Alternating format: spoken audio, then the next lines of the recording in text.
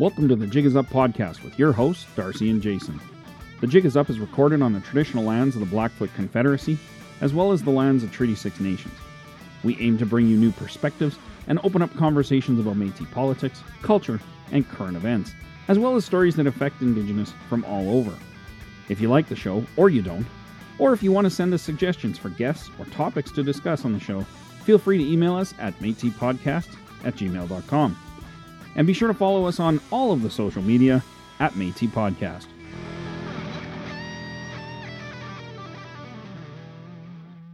Hey everybody, welcome back to the show. I'm Jason, and with me today is Sebastien Malette. How are you doing today, Seb?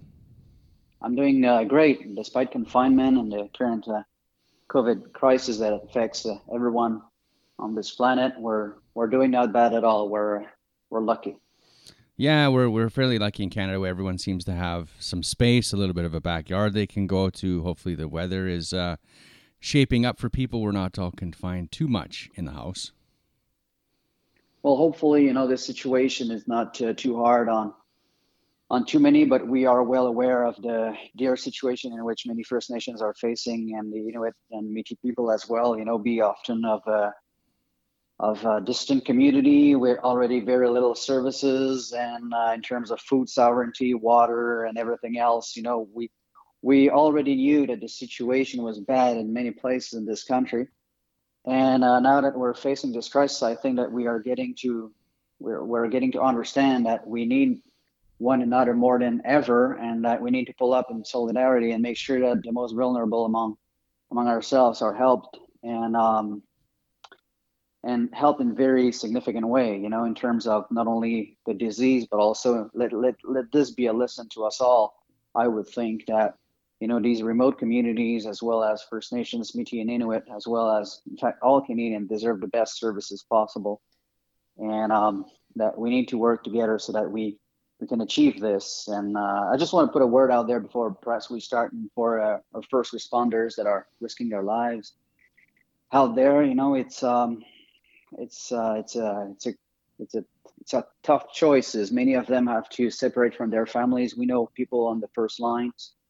They have to get away from their kids, get away from their loved one, their elders, in order to help, in order to support day after day. While we stay home, these people must go on the battle line every day. And it's a hard task. Myself, I did just a little bit of service in that regard, being a veteran of the Royal 22nd Regiment. I was deployed during the big ice storm. I don't know if you remember that, Jason, but a big ice storm occurred in Quebec in around 1998, and that situation led to civilian, in need. They were in need of the military, and all the authorities were in need of the military to step in and to make sure that everyone was okay in terms of security, in terms of their housing, and all of that. So it's the second major crisis, at least from the perceptions of all Canadians, I would think, that we're facing that may involve the military at this point at a large scale. Hopefully we're going to learn from this, and we're going to do better, so to speak. Yeah, for sure. I think it really does highlight the inequities a lot of Indigenous communities face in chronic underfunding in so much of the services that go on there, and how much that needs to be addressed. Hopefully it comes more to light and stays in the mainstream media, and this will result in some positive action getting done, hopefully. Right, absolutely. I'm just going to move perhaps in front of my house now, because I don't know, the line may be a little bit choppy. Do you hear me well? I hear you really well, yeah. Okay, cool. So I'm just going to go move in front of my house so that our conversation may not be so choppy on my end.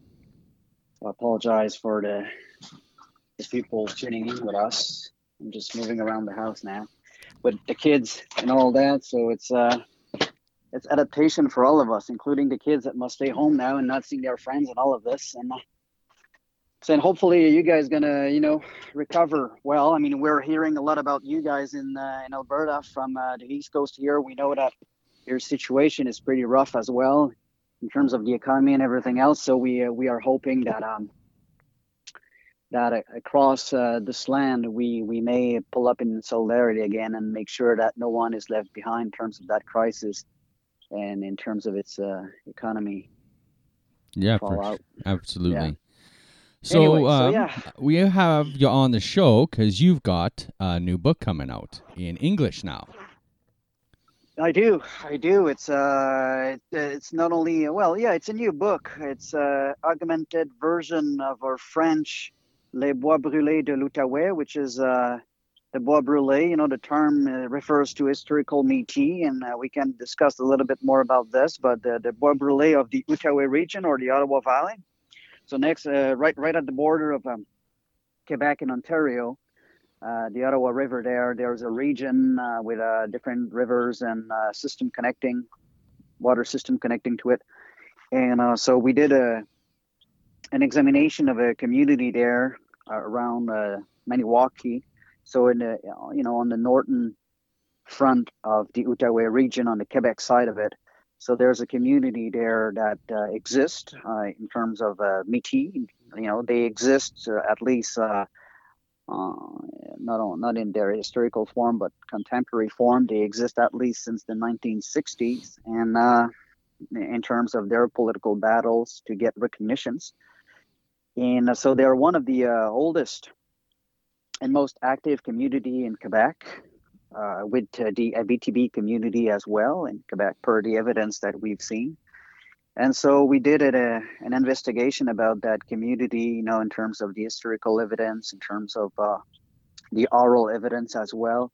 And we wrote a book in French called Les Bois Brûlés de l'Outaouais. And we also did an English version of that study, in which it's not just a translation in French, it's an augmented version, because both books were evaluated by independent committees. Apologize for my French accent. Sometimes it's getting rough after a few days of not speaking English. Apologize.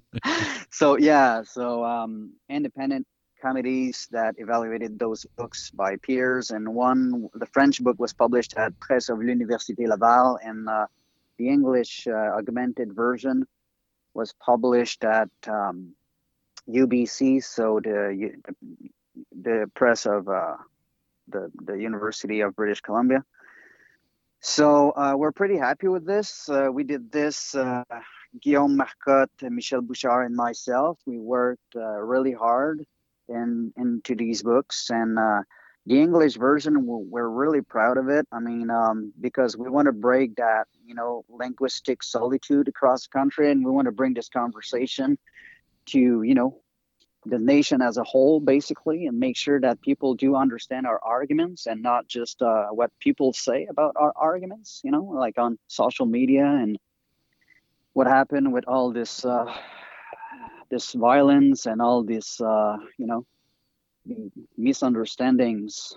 I like to think in terms of Métis identities and the possibility that we can move forward to our clearer waters in regards to that. So we try to do our share in regards to that by making sure that both, that the people can read it in English as well as in French. We're always doing an effort to try to put our work in both language, so that people can get the best of these arguments. And the augmented version is an augmented version, especially in the case that reviewers from UBC Press did ask us to put a little bit more arguments there in terms of what's going on in social media and what's going on in terms of the rhetoric of race shifting. And, I'm sure you heard about that, Jason, that a lot of people are accusing the Eastern Métis or Métis from everywhere else than this notions of Red River Métis Nation, that they are, in fact, race shifters or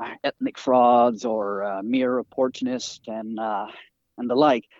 So the editors, as well as the reviewers, ask us to be a little bit more kind of taking this conversation to the next level, so to speak. So that we did in English, and we're pretty happy with the result. I mean, we're trying our best to show that when you're studying historically the Métis, you're not seeing these easy accusations of race shiftings and these easy accusation of opportunisms, and we're trying to show that with evidence and with historical evidence along the way, not only in terms of the region of the Ottawa region, but also in terms of the historical evidence that portray all Métis, you know. So basically, if you get to know that, for example, important figures such as Johnny Grant, for example, you know, well-known Métis Johnny Grant, in his memoirs, wrote plainly that at some point in his life, he considered himself Canadians. At other points in his life, he considered himself an Indians, and obviously as a Métis. And some could look at the life of Johnny Grant, a Western Métis, by the way, and say, well, this guy was a race shifter. You know, this guy was not clear about his identity, and so on. Just like many people are accused now today on Twitter or other social media in regards to their ancestor or their journey. Mm-hmm. And we, like, you know, the case of Johnny Grant, to take just one example, which we have explored as an example, because he's a Western Métis, show you that the Métis people are born out of cumulative identities, and this is not wrong. This is a good thing for many Métis, especially back in the day where the pragmatics of surviving and thriving, you know, it was seen as a great thing to use the possibilities of different identities in a cumulative way. That's not to say that you're not a Métis. It's to say that, you know, the possibility of shifting, like it is suggested, is not a hallmark of Métis falsity or fraud. The possibility of the possibility of shifting identities was a tactics employed by Métis people out west, out east, out north, and out south, in order to survive colonialisms and racism, and in order to make sure that they could get the best out of everything, you know, including, you know, shady realities such as alcohol trafficking and pure contraband. Of course, a lot of Métis could use these, historically speaking, these different identities in order to make sure that they got the best out of everything and every deal. Just as we know that out west, for example, we have Métis people that took treaty, and some of them who opted out of treaties, and back and forth like that, you know, in order to get the best deal to survive for their families, considering themselves, you know, indigenous. That's the way in which people operate. So, you know, if you look at those facts, and if you look at the real history of the Métis culture, then you realize that these accusations of race shifting are pretty, you know, are not accurate in terms of the situation which is going on now, you know. So people back then used to have different identities. People today have different identities. I'm just going to tell you an example. For example, you can be, some Métis are proud to be Métis and also proud to be Québécois or Canadians, or some of them also have like dual ancestry. You know, some Métis have dual ancestry. For example, they will be First Nations and Métis, you know, in their family. So what are you asking now of these people? You know, you're asking them to be like only proud of their Métis heritage, but not proud of their First Nations heritage if they have some, or Inuit heritage for that matter. I mean, you know, so this madness happening in universities today about like, you know, establishing the purity of Métis people for some kind of genealogical arguments, or, you know, the fact that they belong or not to some ideas or concepts of a nation. It's not totally accurate. And we took this conversation very seriously in order to prove that it's not only wrong to suggest that the Métis people that had different identities were just fraud, but to make this argument today is no better, right? So, I mean, this is about the augmented part that I think that the public will like about the UBC version, is that we took that conversation, like I said, to the next level. And after that, we did produce the material and the evidence to show, in fact, that the Métis of the Outaouais do form a Métis population in its cultural aspects, as well as its historical aspects. So what was it about that region that interested you most, that was the Métis community you wanted to focus on? Well, you know, it has been a long journey with the Outaouais. I myself live in the Outaouais region, so this is close to home, right? I'm traveling routes and rivers that I'm seeing every day in terms of the history that we did in the archives and the documents. The research, we're always curious in terms of the research in line with what we did in Songs Upon the River. We wrote a book, Songs Upon the River, that basically tried to map like the cultural emergence of Métis peoples across the continent, across North America, right? From the East Coast to the Oregon coast. And basically to show that there's a rhizomatic. A rhizomatic, it's like a multiplications of points of emergence, right? The Métis people being a fur trade people, like their nexus by which they emerged, the Métis, is through the fur trade, right? We get to understand this. And by emerging through the fur trades, like Louis Riel is suggesting in his correspondence, right? He says right off the bat, because Louis Riel was not immune to these questions. I mean, all the questions that we're having today, you and I, Jason, is like they were asked to Louis Riel point blank, They were asked, like, what is a Métis? And Louis Riel answers in 1885, a Métis is a person that has ancestry from a Canadian or Scottish father and mothers from different First Nations within the context of the fur trade was one aspect of his response. So this is what we call in terms of Métis ethnicity and Métis culture, a branch of the fur trade culture. And make no mistakes, it is a culture. The fur trade was the so-called backbone of the Canadian culture, both its beautiful and ugly aspects. I mean, we have to embrace both, Like fur trade was spearheading colonialisms in many ways, and we're penetrating the land of First Nations and Inuit in many ways that we have to be aware of. And so Métis people were part of that trajectory, and they were also on the receiving hands of colonialisms through that networks. Now, that being said, once we know that, there's more to it, right? I mean, the Métis people is not just a produce of like unions. It's a culture in its own right, that's sprung off, that emerged across the continent. So we did an inquiry about that, trying to accumulate evidence to show that, in fact, there's multiple points of emergence of that Métis culture. Now, from these studies, we went into different regions to make sure that, our data was in line with what we could find further in different regions, be it like in Northwestern Territories, for example, in Manitoba, obviously, but also in Northern Saskatchewan, Northern Alberta, where you have different communities, as well as in Labrador. There are different experiences of Métis cultures, including in Acadia, which is one of the most contested point in the academia right now. But going back to our region to answer your question, so we did the same for the Outaouais region, right, which is like very much included in the fur trade network of the old Canadiens, Scotsmans, and it's part of that fur trade empire, so to speak, where the Hudson Bay Company is battling itself with the Northwestern companies as well as other companies, smaller companies along the way, to get the monopoly of furs and the businesses. So the Outaouais section is a region that is connected, obviously, to the creation of Bytown, which is now Ottawa, and the creation of Bytown with its canal that allowed, trading with Kingston, for example.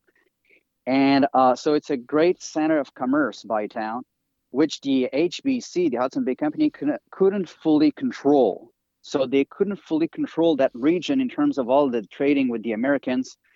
And it was, like we said in French, a plaque tournante, right? A place where a lot of trafficking and a lot of commerce was happening that were not under any, coerced authority, for example, such as the Hudson Bay Company was trying in the fur trade. Yeah.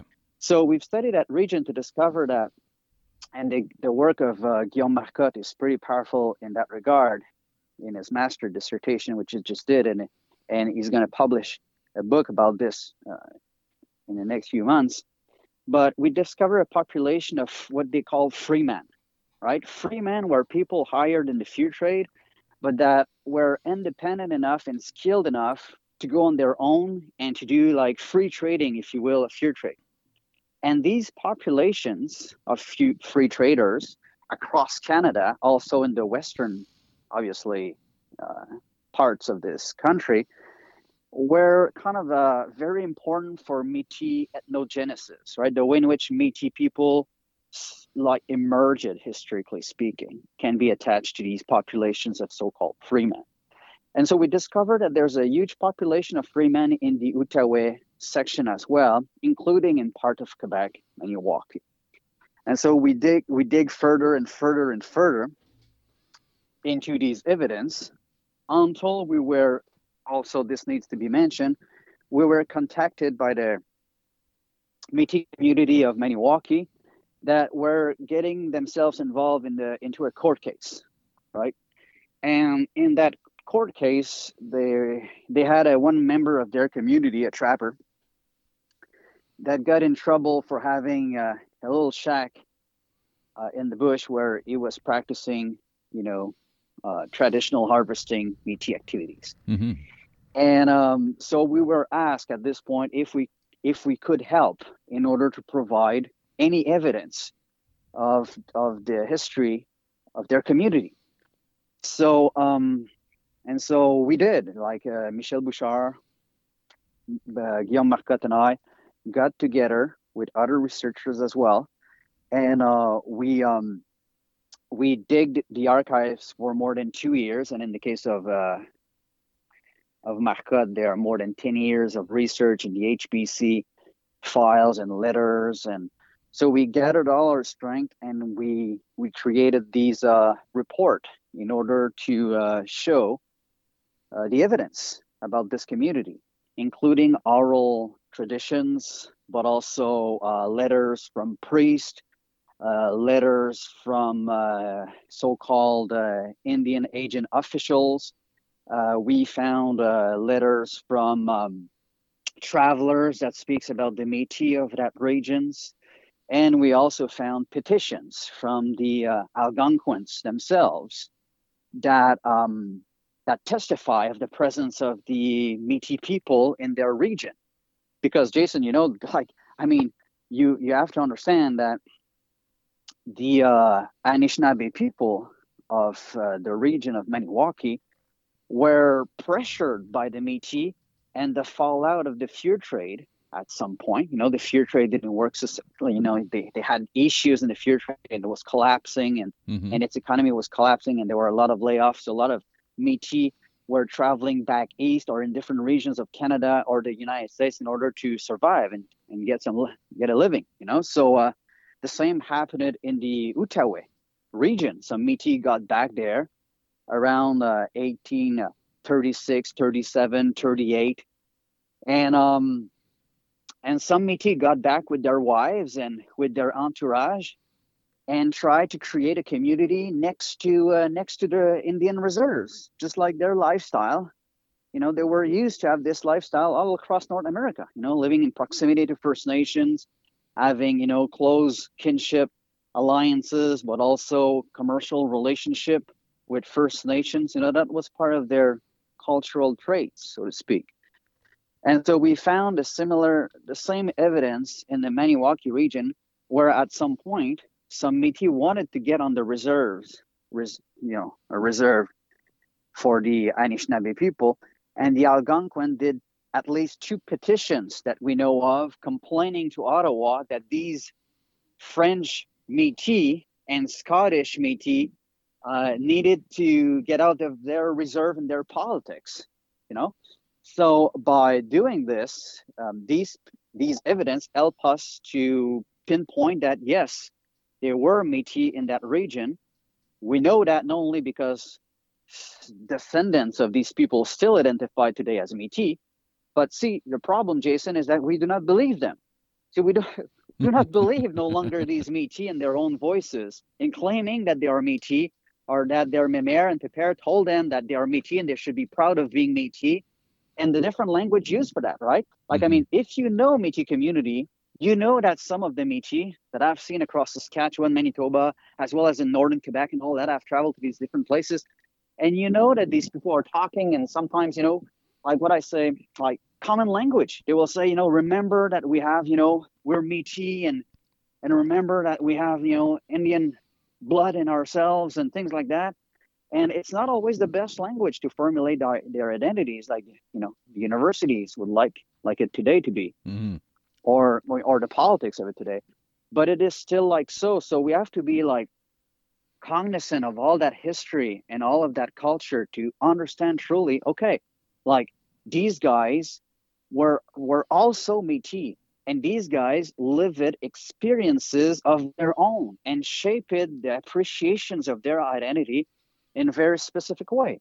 Like, like for example, in Maniwaki, close to Maniwaki, we have a small community called Lac Sainte Marie, which is in our book, which the reader will be able to read about and evaluate for themselves, right? Mm-hmm. A small community of Lac Sainte Marie next to Maniwaki. And this small community was created by François No and Elizabeth McPherson, okay? And Elizabeth McPherson, among other Métis, all these people were squatters, okay? Free traders in the fur trade, retired fur traders, Métis or with Métis children, going there in 1830s. So we're not talking about 1650 and others like, Yeah. strange allusions like that. We're talking about 1830s, creating themselves a small community of Métis families getting together. And in that canoe, the first time they came close to that community was George McPherson there. And if you know Métis history, you know that George McPherson is through a Métis and was part of negotiations for the Treaty 3, for example, further west.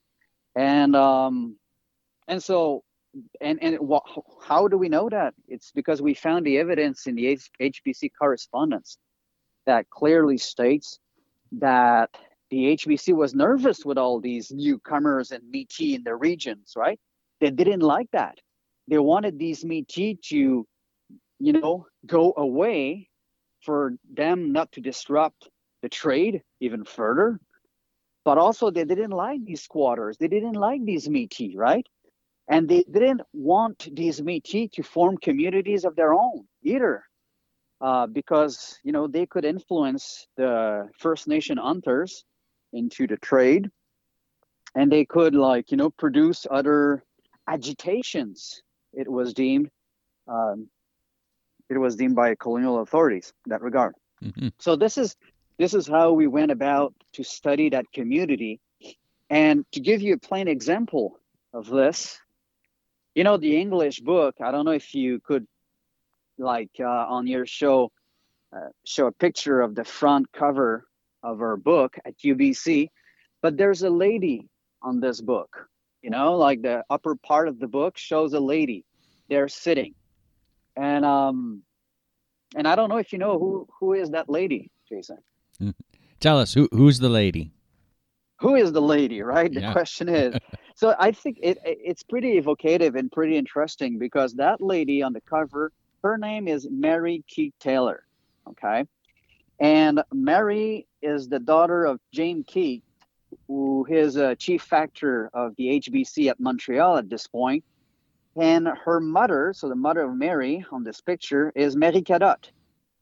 So Mary Cadotte is a very powerful Métis line from Sault Ste. Marie. Okay, Mm-hmm. So here you have the Métis daughter of James Keith and Mary Cadotte. And listen to this.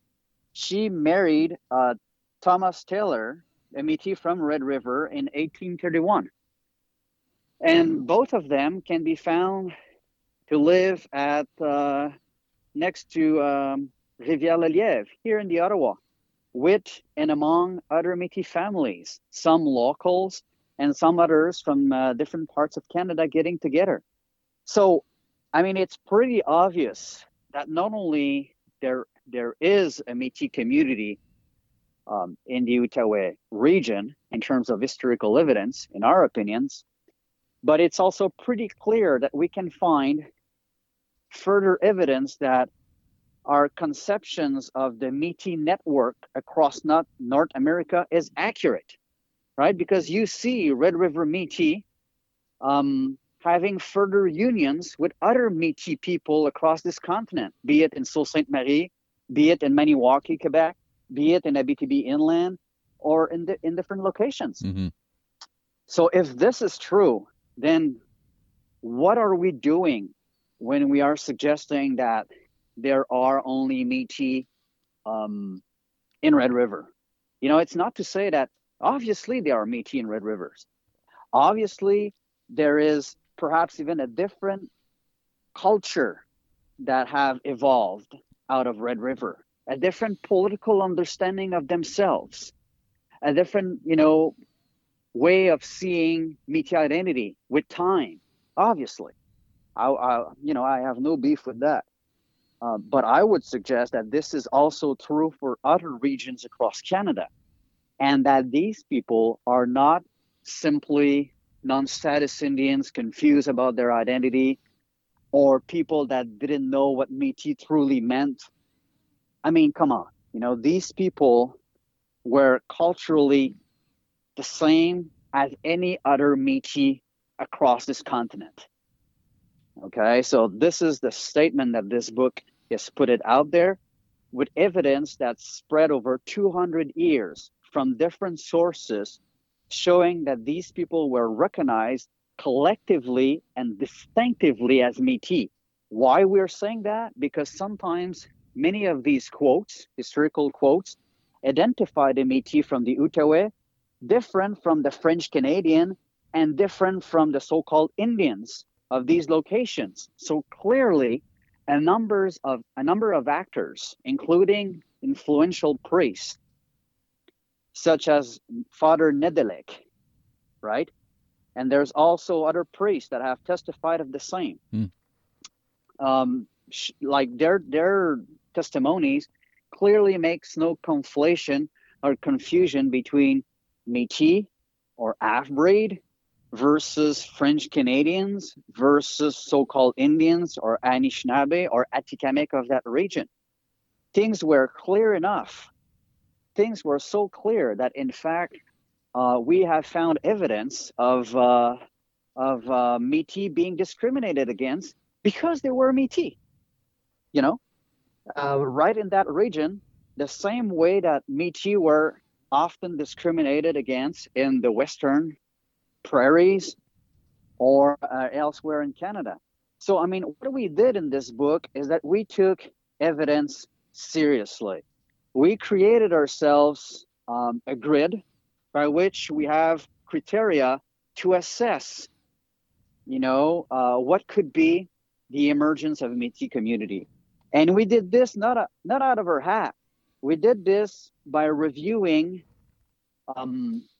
reports that were made by ethnologists and experts studying Métis populations across Canada. So, in the Western prairies and in the eastern parts of Canada, as well as other places, we accumulated all this work and we created ourselves the best possible grid to study Métis from a cultural perspective, right? And after that, we made sure to identify all the shortcomings and all the silly arguments that could be formulated against the Métis, in order to warn the readers and also the academic community that, we have to be careful, we have to be easy on impugnating intent and judging Métis identity per different ideologies that are now very popular in our university and elsewhere.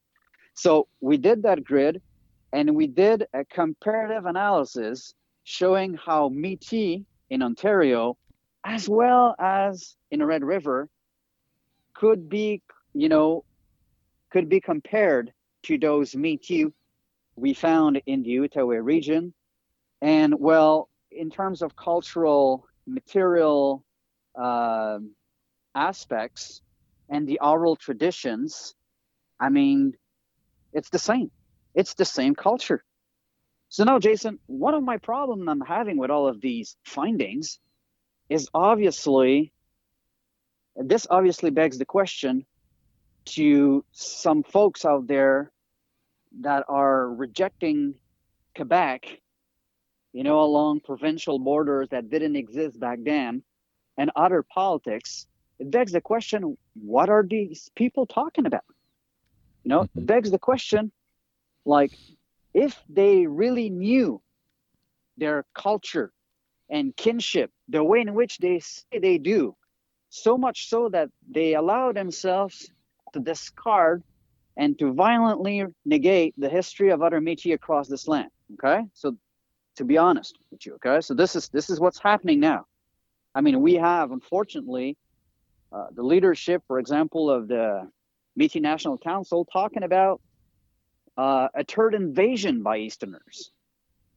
I mean, Jason, this is pretty serious language, okay? Yeah, for sure. So I'm asking, in terms of these evidence, like, what are we talking about? If we're talking about Métis culture, let's be honest and let's be transparent about it. Now, if we're talking about Métis nationalisms, we ought to know that this is a different thing. It's not to say that we are against nationalisms. I mean, there's different forms of nationalisms out there.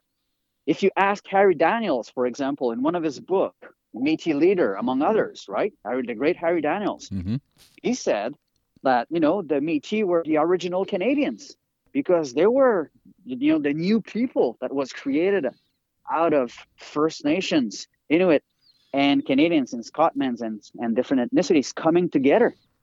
Now, if you're asking Louis Riel, when he wrote a letter to his cousin in 1877, because we do read those letters in the context that they should, is also pretty pleased with the fact that Métis is an inviting and including term that will allow all Métis from all different ethnicity to come together as a people. See, Louis Riel was trying to forge this notion of a Métis nation that was inclusive, wide, and strong. Now, we know that politics got in the way, right? The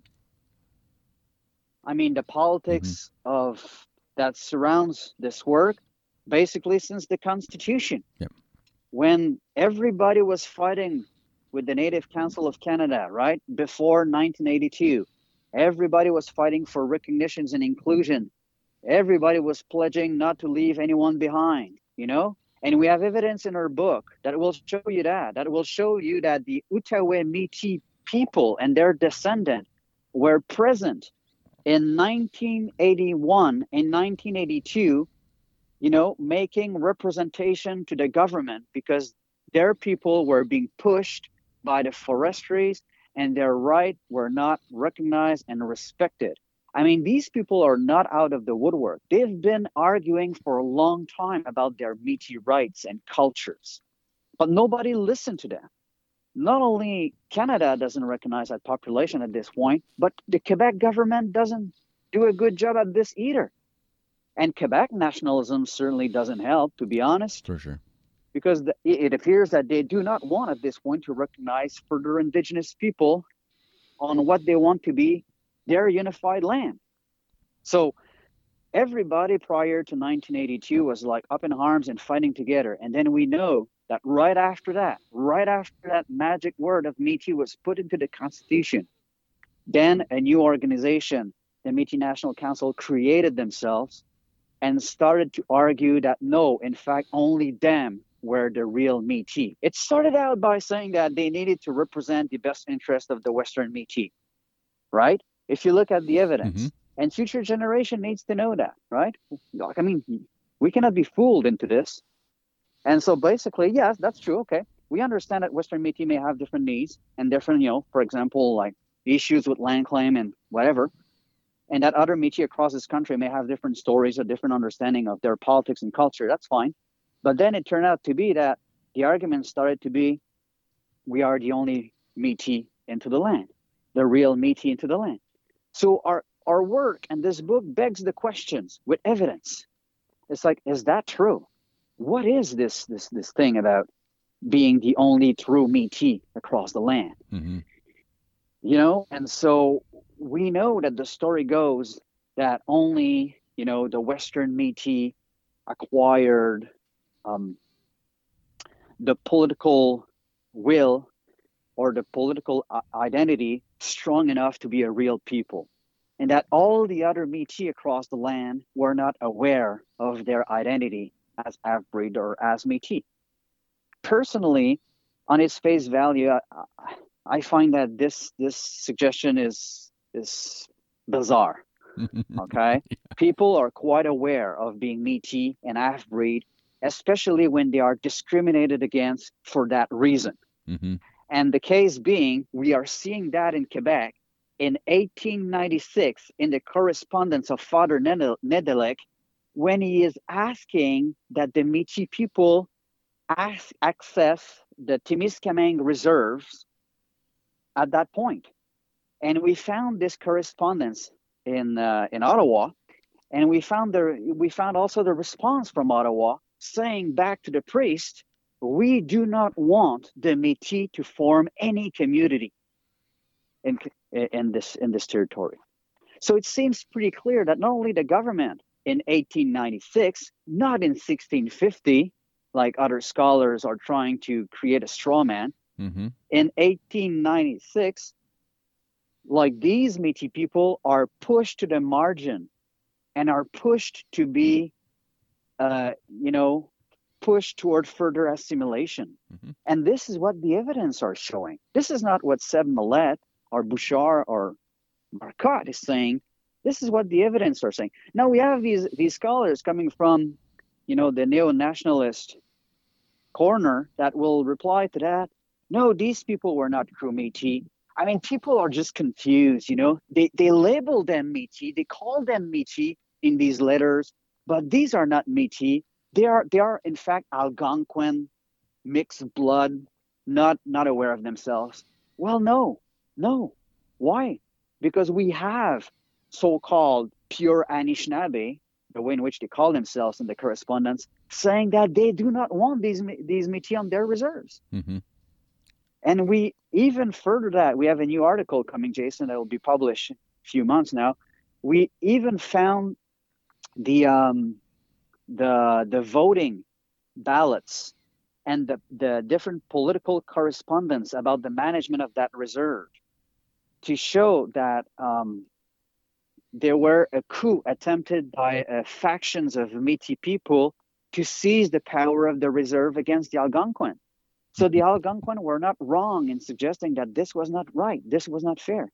So we have evidence of all that politics that did oppose groups of Métis people against sometimes colonial authorities, with the Anishinaabe people squeezed in the middle of all of that politics, sometimes in good terms, sometimes in bad terms. These are human beings after all, so they're no angels. But surely we can see that through evidence that there are Métis people identified collectively and distinctively as Métis people. And for crying out loud, there's even families from Red River marrying with the Outaouais Métis, So if you are going on a limb and suggesting that you know who you are, and these Métis people surely do not know anything about themselves and Métis culture, then I reply to you, sir, that at least you should know about the Paul family or the Taylor family or the McPherson family or the McGregor families or the Cadet family. I mean, there are many Métis families that have joined these communities from all over North America, but also including from Red River.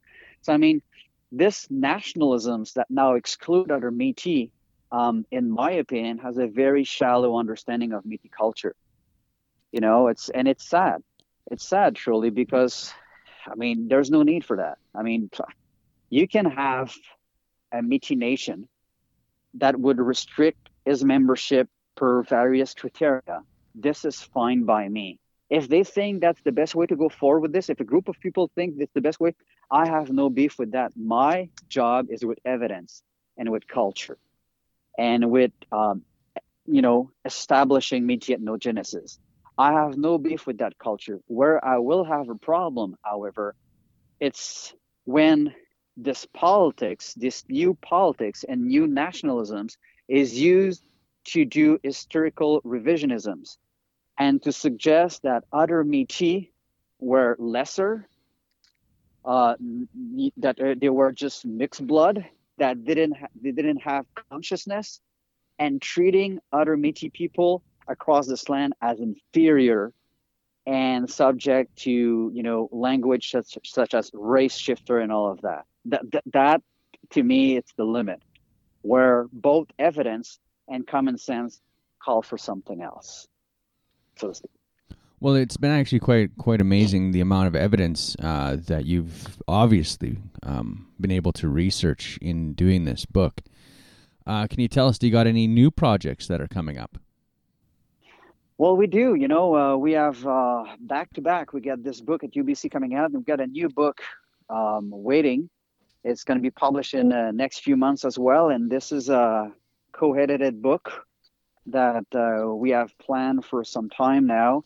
And we'll have different chapters from different contributors that are exploring the history and the culture of the Eastern Métis, in particular pieces about the Acadian Métis, for example, which are still under a lot of pressure due to current politics not to exist, right? Basically, the government doesn't recognize their existence. There are First Nations people that are really not happy about these people coming forward for, I would think, for obvious political reasons and statu quo, right? Sure. The same way that we remember that Tony Belcourt was told by First Nations in Ontario that not to meet with them, and that they would come and they would cause trouble in Ontario if Métis were recognized there. That famous story. Well, the same happened everywhere. The same happened in Quebec. The same happened in the eastern provinces of Canada for the Acadian Métis people. And so we did further studies, and we're still doing studies in that region to establish again the facts and the evidence. And so we have put a book together. It's going to come out shortly, and perhaps I can come back on your show to talk to you a little bit more about it. But essentially, if you want a teaser about that book, I'm going into the case. One of the chapter going into the case of a guy named Maxime Cormier. And I don't know if you remember that story, Jason, but Maxime Cormier and his father are young. He's a young musician playing guitars. He's an amazing musician, and works with his dad to produce music that is in line with his understanding of Métis culture. And so the usual suspects and activists came online and discovered that this guy was being nominated by the ECMA, East Coast Music Award, for a prize, right? For a recognition. Yep. And so they went after ECMA so hard on social media and in other places that they were successful in ECMA pulling back this award for Maxime Cormier. Yep. And so I took that case seriously. Me and another author, that book, took that case very seriously.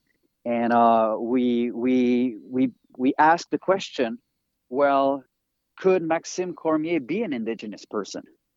I mean, what would it take to understand that Maxime Cormier, as well as the community that supports him and that share with him an identity and an understanding of their past and a vision about their future, what would it need from the international perspective, from the Indigenous perspectives, as well as the rule of law in this country? What would it take for that person to be understood as Indigenous?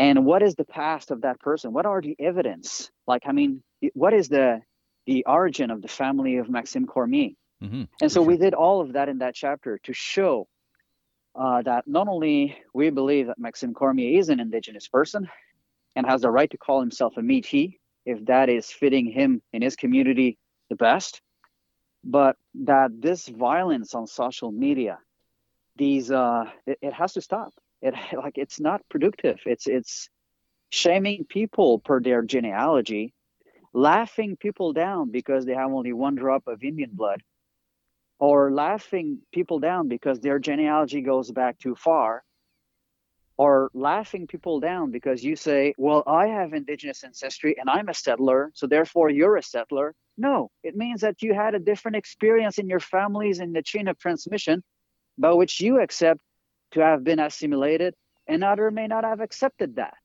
That is the difference. In the same way, we laugh down people that have so little Indian blood. Well, that, excuse me the term, but that has been the white man mentality since ever.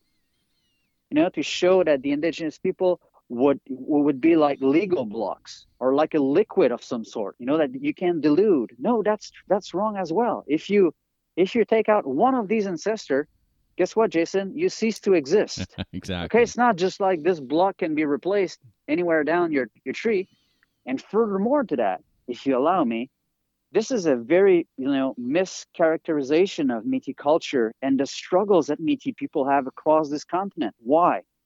Because Métis culture and its transmission and the way in which we may experience it is not reducible to genealogy alone. The genealogy comes with the pressure to identify yourself and to be objective about your ancestry. This is why people go back to genealogy. You know why? Jason, people go back to their genealogy?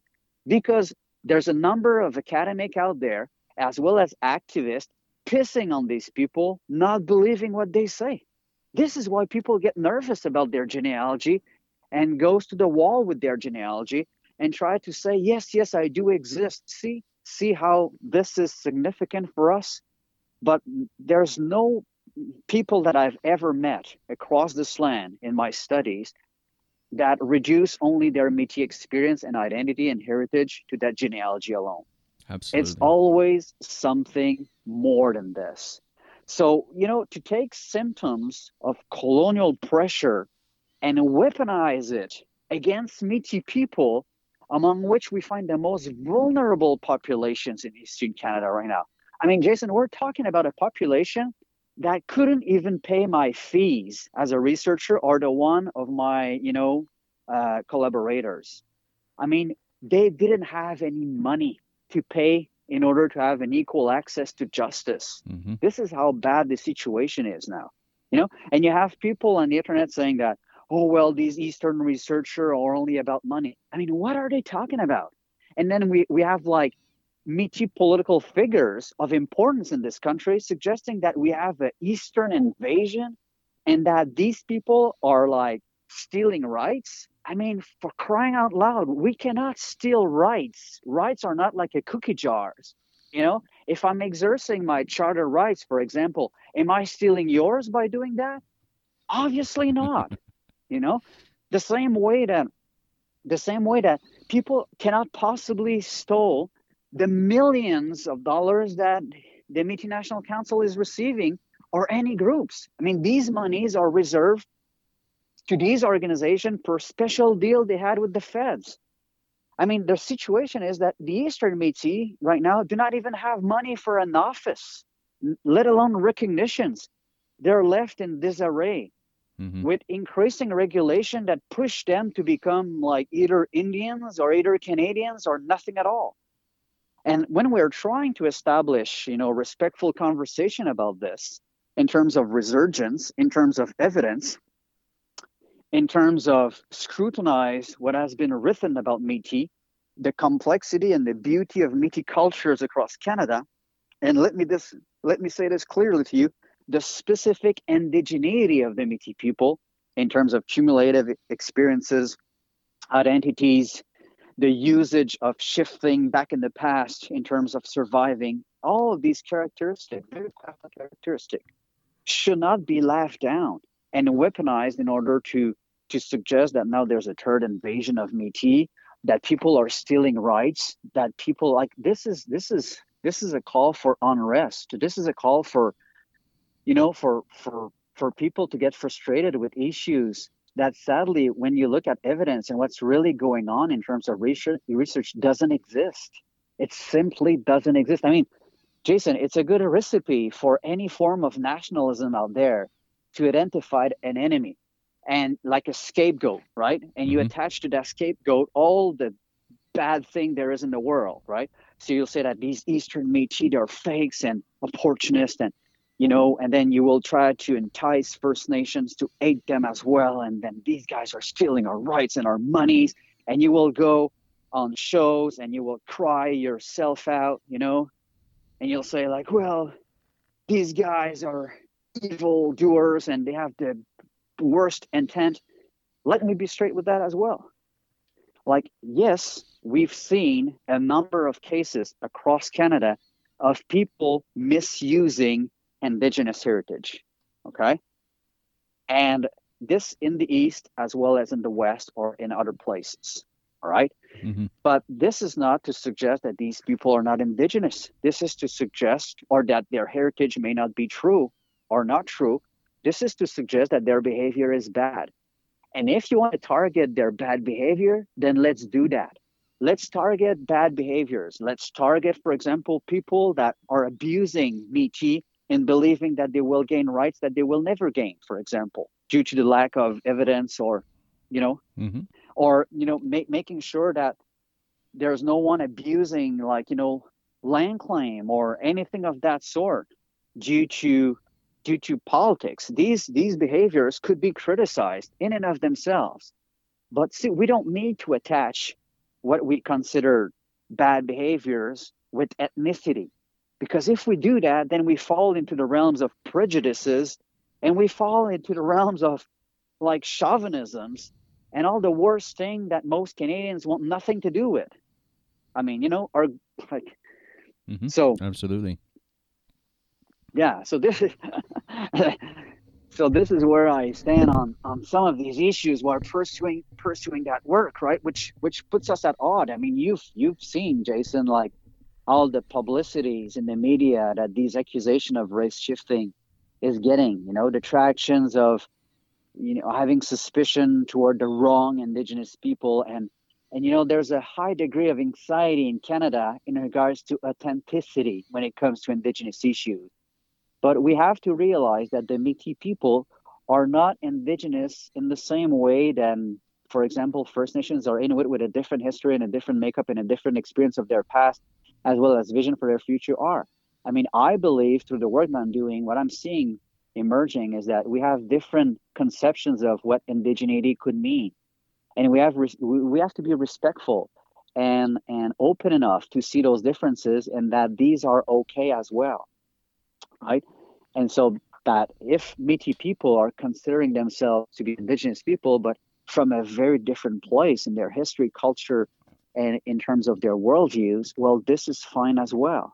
There's room for complexity in 2020. There's room to see that nationalisms can be fine and good if it's used to help your people striving going forward.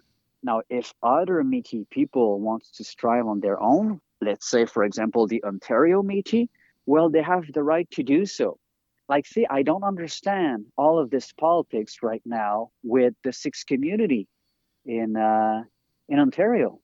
Mm-hmm. Like, I mean, I don't know if you heard about it, but there has been a political meeting where two scholars were asked to produce on behalf of MMF a report to negate the existence of 6 Métis community in Ontario and all of their families and all of their histories. And when they came, because you have a recording now available online, if you want to put a link, I don't know if you can do that in your show, but you can see that, the Professor O'Toole from the University of Ottawa is admitting point blank that he did no research, no archival, no ethnological research further into these communities. And that basically is criticizing the report on their face value. And guess what? He's criticizing this report by 2 main lines. One suggests that we are confused about using the term half-breed versus Métis, which again, let's be clear about this. This is BS. Okay, Louis Riel was using half-breed as well as Métis, depending the language, English or French he was using, okay? These splitting hair in four in regards to using half-breed versus Métis, that doesn't cut it. If you want to be a serious scholar, you have to, raise better argument than this and make sure that you're grounding yourself into an ethnological understanding of Métis culture as wide as possible and on comparative aspects. This was not done by these scholars presenting the document that they did at MMF. That's A. And then they go on and they say, well, these are not Métis people because these are not fitting the neo-nationalist understanding that we have of Métis people from Red River. But obviously not. They're not, Jason. I mean, these guys are Ontario Métis with their own history, their own culture, relating back, for example, to the Mika Bay incident, which we speak in our book, okay, in regards to the Sault Ste. Marie treaty negotiations that did fail for the Métis, okay, during the Robinson in 1850. Yep. And all the other aspects that did happen in Ontario. I mean, there's a rich history of Métis culture there. And all of this now is being denied. Denied for what, Jason? Denied because the MNC leadership, the Métis National Council leadership, is suggesting that Ontario is opening the door for a third invasion of Eastern Métis. I mean, Hollywood cannot craft a better story than this. I mean, would make a good movie. Well, I mean, it made a good movie. What invasion? I mean, what money? I mean, what rights? The Eastern Métis at this point are deprived of all of the above. You know, and then we are trying to produce evidence to suggest that and show clearly that Métis communities in Western Quebec are connected to Sault Ste. Marie, are even connected by some family kinship to the community of Red River, and further west and further north, the Pole, for example, in Northwestern Territory. But this is not appreciated at all. No, rather we have scholars now that sadly are taking these political and ideological arguments further down the rabbit hole. And truly, we can only wish that by the work that we're doing, that we're going to produce a better and more respectful conversation of the diversity of Métis people across Canada. And let me be honest about this. Like the study we did, shows that, you know, that there could be a Métis community in Western Quebec, in the Outaouais region, most specifically. But it has to be well understood that Métis culture is a diaspora, that the Métis peoplehood is in sync with its cultures, and that as such, you know, you don't have to be contained by a community such as a village or settlement or a regional community. You must do and demonstrate so if you want to go for Section 35 rights. This is well understood. But we have to understand from the perspective of Métis people and culture that the network of the fur trades and the geographic distributions of all Métis across this continent, as well as in the United States, have nothing to do with these limitations per settlements or these limitations per even regional communities. Okay, these are juridical notions tailor-made to contain Métis rights bearing communities in line with previous jurisprudence, for example, that we find in Vanderpeet. It has nothing to do with the breadth and the vast aspects, as well as the complexity of Métis peoples across this lands in terms of its cultural makeup. I mean, we can have different philosophy, we can have different political entities now representing the Métis, but certainly not in the way in which it is portrayed now in terms of its sole concentration per one point of origin, that being Red River, by which then the only real Métis emanates from. It's convenient for the government to think that way. It's certainly convenient for some Métis in Red River to think that way. And let me just remind you, Jason, I know I'm speaking a lot, but I guess confinement does that to you, right? When you get confined, you don't speak to a lot of people. I guess I'm in a hurry there. But, remember the Paoli trial. Do you remember all the arguments that the Crown put it forward in order to negate the rights of the Paoli family? Sure. Do you remember all these arguments? Huh? Yeah. Well, let me refresh the memory of our listeners as well as all of ourselves. The Crown attempted to make a few arguments in order to negate the existence of the Paoli families as real Métis people. First of all, the Crown did mock the blood quantum of the Paoli family. It was like, give me a break, These people, have you seen their blood quantum? I mean, they have only one indigenous ancestor, like close to 7 generations ago, and they've married with Germans, and they've married with like French Canadians, and they've married with all kinds of people. And there's no endogamic practice, which means like Métis marrying Métis within the Paoli families. And as this was not enough, then the crown suggested, well, Sault Ste. Marie was never a community to begin with. Are you kidding me? Look at that shallow community. And it went under. And all these types of argument in order to negate the existence of Métis rights were formulated into the Paoli trial, the famous Paoli trial. And all of these arguments were not accepted by the Supreme Court in defining the Sault Ste. Marie Métis communities, which has forever changed the landscape of Métis rights in Canada, as we know. And now, see, all of these arguments now, curiously enough, are now taken back and disseminated by the Métis National Council, and suggesting that, from their political view, and suggesting that the Eastern Métis are not real Métis, or that even the Ontario Métis now, their new target, are not real Métis, it appears. Right? So, and the same goes for scholarly work. We have scholarly work now being celebrated in the media that holds the very same rhetoric that the Crown tried to do to negate the Paoli rights to fish and hunt and harvest as Métis people. So it's not. This is not something new, Jason. This is what I'm trying to suggest. Mm-hmm. The negation rhetoric against Métis peoples across this country has been the same forever, has shown by the correspondence of Louis Riel once again. I know some people are being tired of hearing me speak about Louis Riel, especially when I think the evidence are pretty straightforward. Mm-hmm. But Louis Riel, admittedly knew what he was speaking about when he spoke about Métis culture. And in his correspondence, you find that that Louis Riel is laughed about by other people, saying that, to be sure, you don't have a lot of Indian blood in you, Louis Riel. Mm-hmm. You could pass for white anywhere you would go. So, and in his correspondence in 1885, he rejects that argument, as a Métis leader should, in my opinion.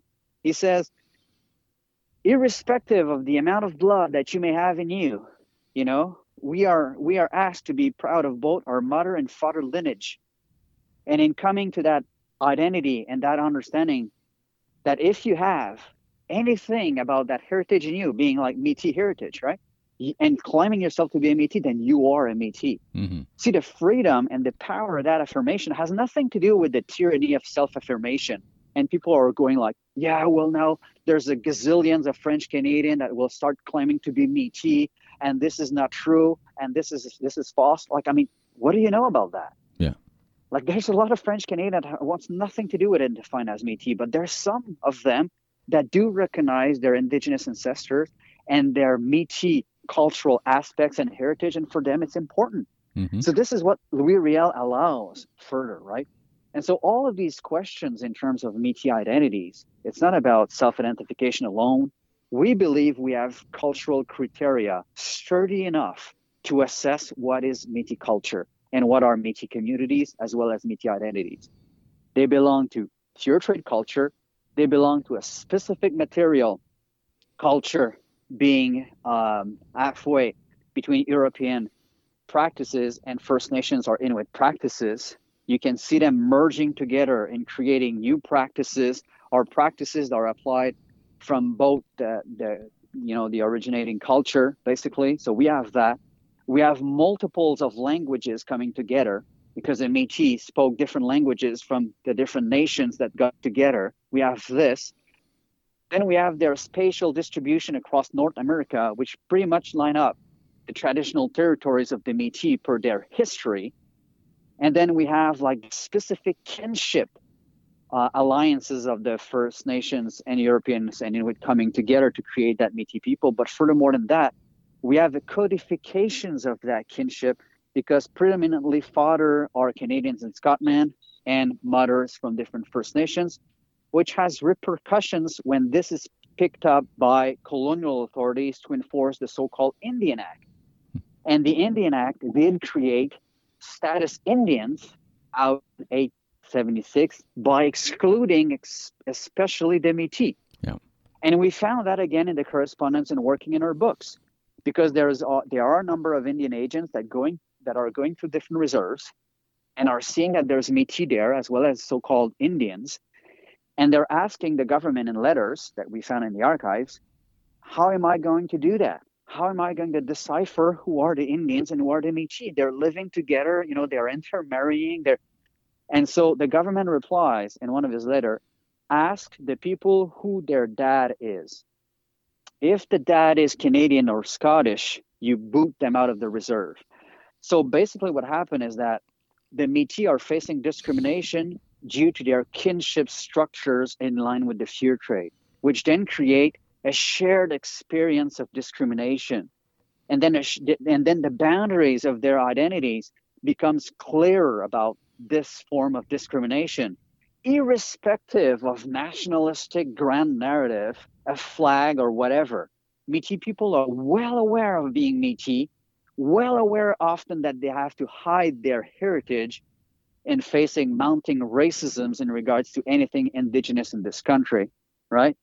And so the suggestion that Métis identity has to be limited to these notions of nation,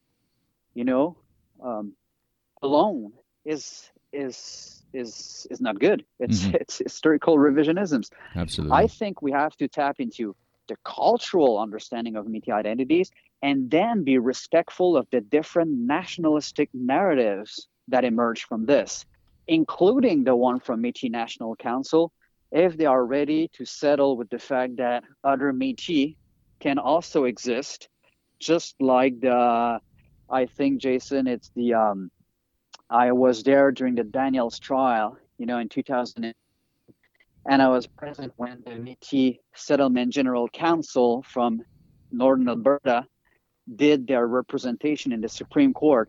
And I don't know if you remember, in their intervention, paragraph 30, if my memory serves me correct, you see them plainly state that, and I'm paraphrasing now because I don't have the quote in front of me, but plainly states that they are rejecting and objecting to any attempts by any organization to seize control over all Métis voices across this country. And they are making the suggestion to the court. And no one will say that the Métis settlement are not Métis, okay? Mm-hmm. And they're saying that the diversity of Métis across this country should be respected in the same way that there's a Métis, that there's a diversity, about the so-called Indians or Inuit across this country, which are generic terms to understand that word. So I think that we need to divorce fear, neo-nationalist rhetoric, which are fueling on these fears to create artificial boundaries and strawmans and easy target. And we need to further divorce this from claim of racial shifting. It's a really bad idea to investigate Métis culture in terms of race shifting. Okay, because if there is one antidote as a culture to racism, it is the Métis. Okay, I mean, the Métis are culturally anything but the essentialization of a race, that you could shift from one to the next. I mean, they are the merging of contingencies and multiple forms of heritage coming together to create a new people and a sense of community that was forged in very specific historical material. Exactly. So, this is what we try to do. And I don't know if I've said too much, but this is what we've tried to address in the first part of our book, Bois Brûlé, for the readers.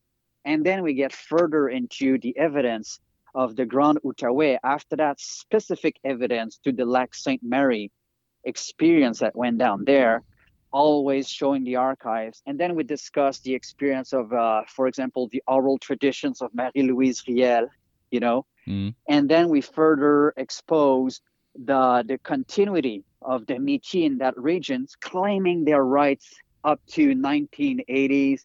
And Jason, just to touch up on this, we've made an article recently about I don't know if you saw that, passing by the soldier Paddy Riel. Mm-hmm. So that work will be translated in our next volume. And this is a very unique story about the soldier of the First World War, expert sniper, a war hero, Patrick Riel. And Patrick Riel is a Métis from Maniwaki, from the same community from Lac Sainte Marie. In fact, his godfather was François No and Elizabeth Macpherson. So really tied to that family. And what's fascinating is that when you take that family and you investigate the records, you see that his father, the father of Patrick Riel, who was sent overseas to fight the German, was written down as a French-Canadian farmer. But, he was living among French Métis communities right next to the River Gatineau. And you know what? He was celebrated in all the war press as a war Métis hero, redeeming the reputation of the Métis nation at that time. Mm-hmm. And everybody assumed that he was a relative of Louis Riel. Even himself claimed to be a relative of Louis Riel. And that's a fascinating story because, like a lot of people that did investigate the genealogy of Patrick Riel did find that he was not related to Louis Riel, except one of the first Riel that came in Quebec a few generations before Louis Riel himself. So they are connected by family, but not, he's not his uncle, he's not his cousins or stuff like that, right? Yeah. And a lot of people see, Malette is proving us, this is bullshit. This was not a real Riel, so he was not a real Métis. And again, I'm responding, what are you talking about? Mm-hmm. This work is so important because it shows that the Métis people of the Outaouais, despite the fact of not being straightforwardly related to Louis Riel, are still claiming kinship with him and are still claiming a common identity as part of the Métis nation. And we're talking about 1918 here. Mm-hmm. Okay. So we're talking about First World War period. We're not talking about the 16th century either. And this guy keeps his identity alive, so much so that when he's drafted to go to war, the officer working for the office is telling him, are you a relation to Louis Riel? Because this regiment has fought your relative, and was trying to shame him down. Do you still hear me? Mm-hmm. Okay, cool, because I'm going to transfer phone right now. Hold on a second. Okay, you hear me well? Yeah, very good. Okay, cool.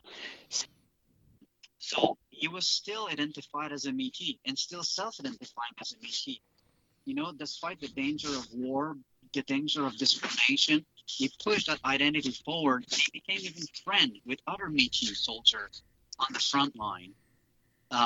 Due to the correspondence that we did find. So there again, a classic example of a Métis person from Quebec, drafted in Ontario, making the ultimate sacrifice as a Métis person. Now this Patrick Riel, was good enough to be a Métis back in 1918, for everybody including, for example, in 1932, a Métis leader from Alberta that wrote a piece about him celebrating his. And yet today he's not good enough. He wouldn't be good enough for the Métis people, or some Métis people and claim that this guy was in fact what? So then you start to realize that this makes no sense. That these stories that are hurting the memory and the history of local Métis people across Canada, this is no good. The same way that it's no good in universities by some professors to claim that there never has been any oral story in Western Quebec in terms of Métis people. And they claim this point blank without blinking on videos in conferences, instructing students about this. And yet never have met these people, never went to their elders to inquire if there are any oral tradition. Well, that we did in the articles that we did on Marie-Louise Riel, that has been published since a while now in English and in French. And then again you see that there is an oral tradition. We found not only in the families in northern Western Quebec, met elders in the bush there, in Val des Bois, for example. But we did find evidence in the archives, in the press back in the days, as well as a document made by the families of testifying of that oral traditions of her great-grandmother, okay, connected to the McGregor Métis families from Sault Ste. Marie as well, living in Western Quebec, that claimed that they did protect Louis Riel during his exile, and protecting him for time there, as Louis Riel always needed to be in motion, and that this woman, that Métis woman, protected him. And so there are stories that this woman, Marie-Louise Riel, would be related to Louis Riel from a union from the father of Louis Riel that stayed in the dark during his travel for secret businesses. But there are no paper trails to recall that. But this is what we call an oral tradition by me, claiming to be among the people of Louis Riel some times ago, and recognized in the press of back in the days of part of the Métis people as well. So to suggest that these people have no oral stories, to suggest that people have no history, to suggest that they are veterans as well as their elders have no values and are only race shifters, opportunists, and other things like that. I mean, we believe that this is not the best way forward for any positive conversation to happen. I mean, it may seduce some people in the press, it may seduce drama seeker. It may seduce some bloggers that wants to entice, hate and excitement on the web about these subjects. It may also entice people that have no cultural understanding of Métis culture to go by default into a nationalistic narrative simple enough for their identity while attacking the identities of other people. I don't know at this point how to explain this, but certainly we think that by producing evidence and to produce the oral stories of these people, we will get definitely. Well, and I think that's an excellent point. And I think we're up over the hour here, so I think that's probably an awesome note, Seb, to end our conversation for today. I sure appreciate having you on the show and taking the time for us. Thank you, Jason. I hope that I didn't let you ask a lot of questions there. I realize. Well, you have so much great information and great stories to tell, and you could probably go on for a long time. I mean, that's the problem. I guess that's the problem with people with strong passion. I get up in the morning and I go to bed at night with that passion for sure, and I just want to make sure that everybody and their history and their culture is included into this and respected. I mean, this is my wishes into this, including the people that may understand their history and their culture differently than what I suggest. I mean, coexistence would be best for all of us. I think that this COVID crisis and this situation do highlight to make sure that despite, these accusations and these misunderstandings, we can produce better conversation about this that are more respectful and that are not giving each other like the baddest intent ever and sweepy accusations, and just to realize that, okay, well, what is what exactly, and to make sure that everything fits. Perfect. Well, thanks so much for coming on the show, Seb, and I really look forward to talking to you again in the future. Invite again, and hopefully all the best for the people in Alberta there and other listeners across this land.